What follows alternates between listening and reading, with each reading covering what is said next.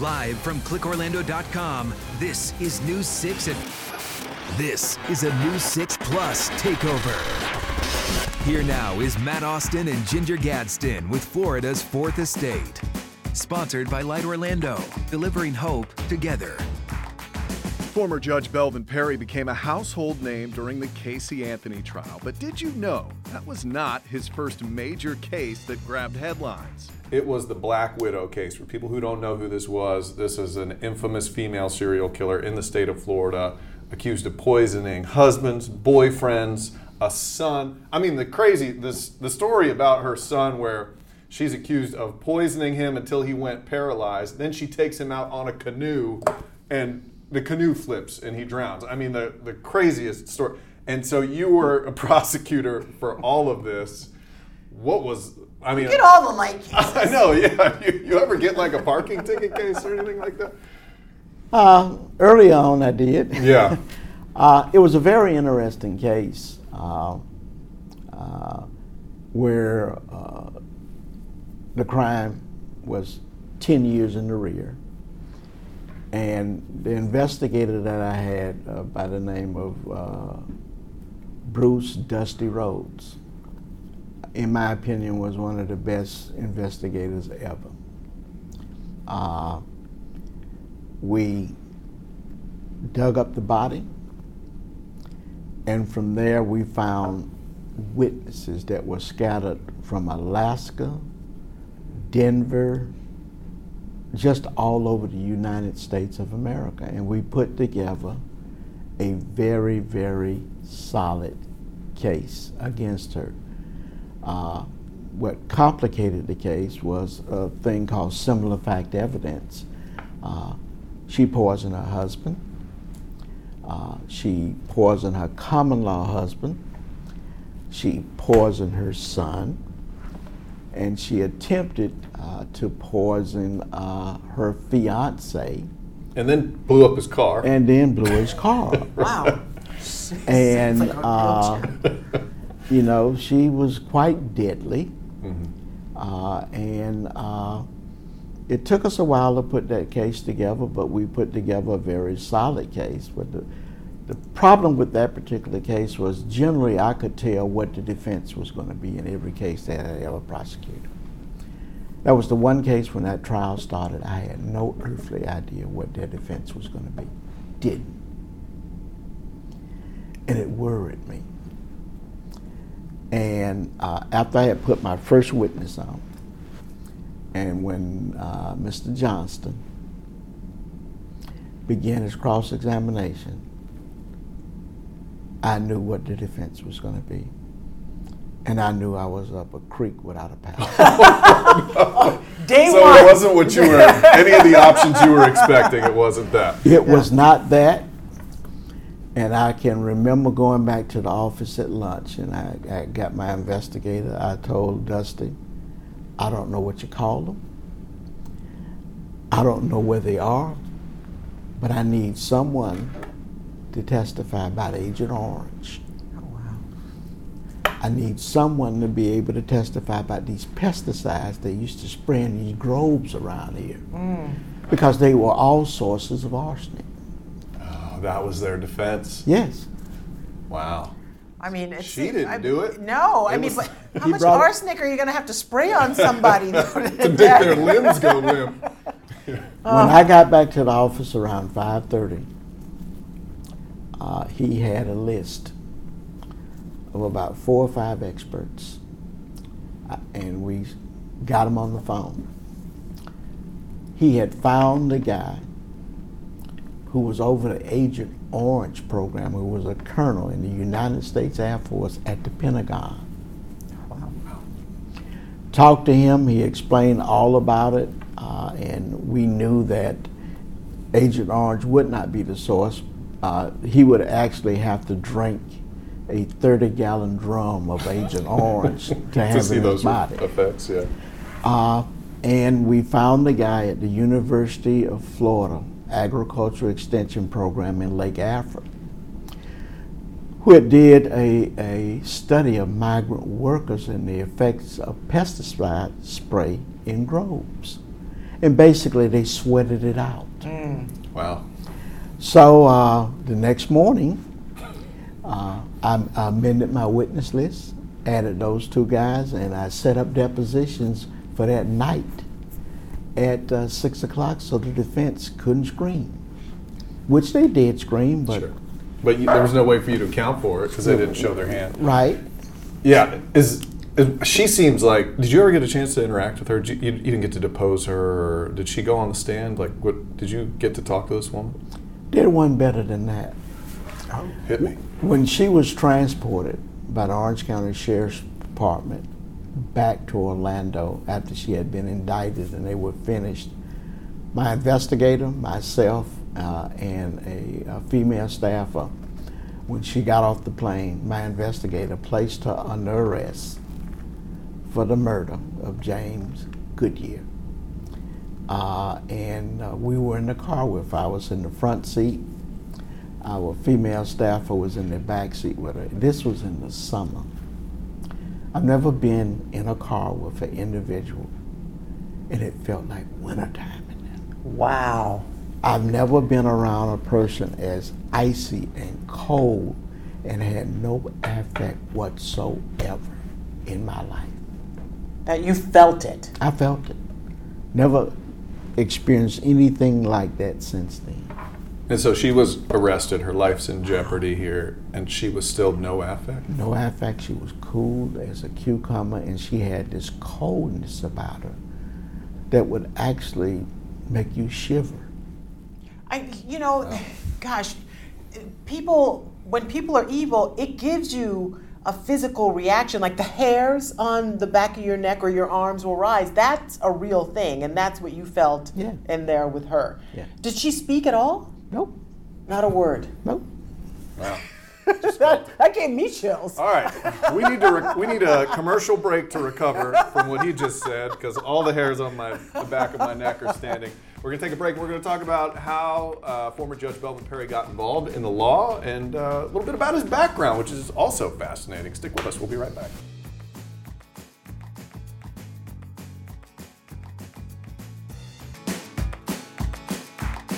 Welcome back to Florida's Fourth Estate. We've been sitting down with former Judge Belvin Perry, who gained fame during the Casey Anthony case, and before that took on the Black Widow. Now we focus on his road to success. We want to talk about how you got to be where you are today. I love the fact that as a judge, you have to be fair and balanced, yet you grew up in the segregated South, right? Correct. And so how important is it as a judge, because you've seen and witnessed for yourself and your family the injustices when people aren't treated fairly and properly. So when you are sitting on the bench and you know you have to be right down the middle, how important is that, knowing that so many people who look like you didn't get that chance? You know, one of the things I have to be thankful for is my parents. My dad and Richard Arthur Jones were the first 2 black police officers. My mom, who was a school teacher. But I was also blessed to be involved in a very close-knit community. Paul Perkins, we attended the same church. He was the Sunday school superintendent, among other things. Willie J. Bruton, Bruton Boulevard, Arthur Pappy Kennedy, and many more people. Pappy Kennedy was my Sunday school teacher. Oh my goodness. No way. You had to fly right. So, and yes, I grew up in the time of segregation of white and colored bathrooms. When you got on the city bus, you had to go back to the back. Old Florida Diner on OBT near Jackson Street. If you wanted to get a nice shrimp basket or anything to eat, I suffered the indignities of going with my dad to the back door to get food. But the one thing that my parents and my community did was they placed a value on, look, these are your times, but don't let them limit you. You can do anything in this world that you want to do. And one of the things that I really learned from my father was you take obstacles, roadblocks, and you turn them into something good. You don't let them stop you, and you don't let them make you angry, because once you become angry and bitter, then you lose self-control and you do things that will harm you. And it's what they're looking for to see.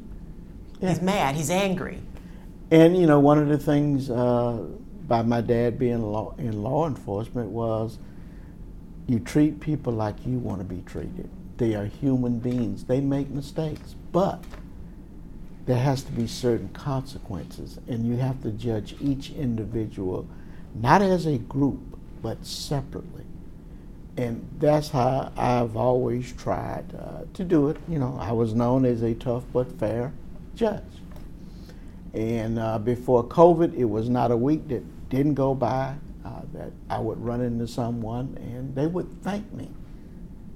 Some would tell me, you know, I hated you because you sent me to prison. But the young lady said, but I thought about what you told me before you sent me. And in reflection, that was the best thing that happened to me, because I was on a path where I would never be able to raise my kids. So you run into that where when you treat people fairly, and I would often tell them, I didn't bring you here, but what are you going to do to keep from coming back? Yeah. And the problem with society is sometimes we don't want consequences, and consequences doesn't necessarily mean you have to use a sledgehammer on a gnat. You know, there are certain people, when they hear the clinking of the bars and they're locked up in jail for the first time, you would never have to worry about them coming back. And then other people, you may need some community control, you may need some other things, and sometimes you may need jail therapy. But there are some crimes that cry out, particularly crimes of violence, that people should receive punishment. I'm curious as to going back to when you were getting your start. You talked a lot about your dad and your mom. Did they want you to be a lawyer? Where'd that come from? Because he was a police officer. My dad always said he wanted to have a son who was a lawyer and a son who was a doctor. My dad had, I was a lawyer, became a judge. My baby's sister was a lawyer. My baby brother is an orthopedic surgeon. Oh, wow. My sister was the principal of Jones High School. She's retired. And then I had another sister who was a small business owner. What kind of genes are in this family? Because, I mean, everyone is performing at good a high raising level. right there. That's Yeah. true. That's Well, true. my dad, how I got my interest in the law, I was interested in two things in growing up, the law and science. So I either wanted to be a doctor or a lawyer. And I used to go with my dad to municipal court. I always enjoyed it. I always liked seeing the guy in the black robe up there. Okay. And I was torn when I was in the 12th grade of being a doctor or a lawyer, but a thing called organic chemistry made me change my mind. That's still changing minds. It helped you decide. Oh my God. Yeah, that's a brutal weed out class still to this day. My daughter's about to take it in Oh my college gosh. pretty soon. Yeah. I'm sorry, go ahead. No, I was just, you know, your father was one of the first black police officers in Orlando. Did he ever talk about being treated differently than the other officers? Or was it something, because, you know, there are two schools of thoughts. You come home and you tell your family that this is terrible, or you come home and you keep your mouth shut, you just do the work and put in the time. What did he do? My dad did not talk to me about his experiences, bad and unpleasant experiences, until I had finished law school. And we used to have what I would call these garage talks at home. And I would sit and he would talk. So I said, why you didn't tell me this? And he said, you know what? Remember I used to tell you about things that would make you bitter, things that would keep you off point, things that would make you focus on the wrong thing? He said, that's why I didn't tell you. Until you are mature enough to understand things happen that you have no control over. And he said that was the way that it was. And you know, one of the things that I remember, my dad was quite outspoken. And he told me that one of the things, when they first started to work him and Jones, they were complaining about them using the same restroom. And my dad just beat a path upstairs and say, hey, if I'm gonna go out and risk my life, I'm not going up and use a different bathroom. Yeah. And my dad took the sergeant's exam and passed it several times, and they had a list. And when it got up to his name, they stopped making sergeants till the list expired. And then after doing that about 3 or 4 times, he said, you know, the devil with that. Because you know he would always speak up. Yeah. But do you appreciate that he withheld that information? Because he was almost like playing a judge at home, like being, you know, it's like, okay, I'll let him this decide. Evidence is not admissible exactly. in this court. Did you appreciate that? In hindsight, yes, because you know I just wonder how I would have handled that emotionally at that time, and whether or not I would end, you know, up being bitter. But he kept that to himself. Wow, that's a yeah, lot. that's interesting. It's a I'm lot. always fascinated as a dad of 3 myself. Like, what do dads do? Yeah. Why do they make the decisions? Because the kids never know how strategic we are with what we tell them and what we don't, what we hold back. So that's fascinating. And whatever he did, it seemed like I want to take notes. I think it worked out. Yeah, because all these it kids worked out. are something amazing. Yeah. And so when you decided you were going to do law, you ended up going into, and obviously, but you wanted to start out in personal injury? Correct. This is weird. We were talking before we started this. Most people who start out have this grand, I'm going to save lives, or I'm going to put bad guys away. Yes. And that's I'm what you gonna be ended the up. Lincoln lawyer. You ended up doing that, but you wanted to be a personal injury guy when you came out. Why didn't that work out? First of all, I hated criminal law.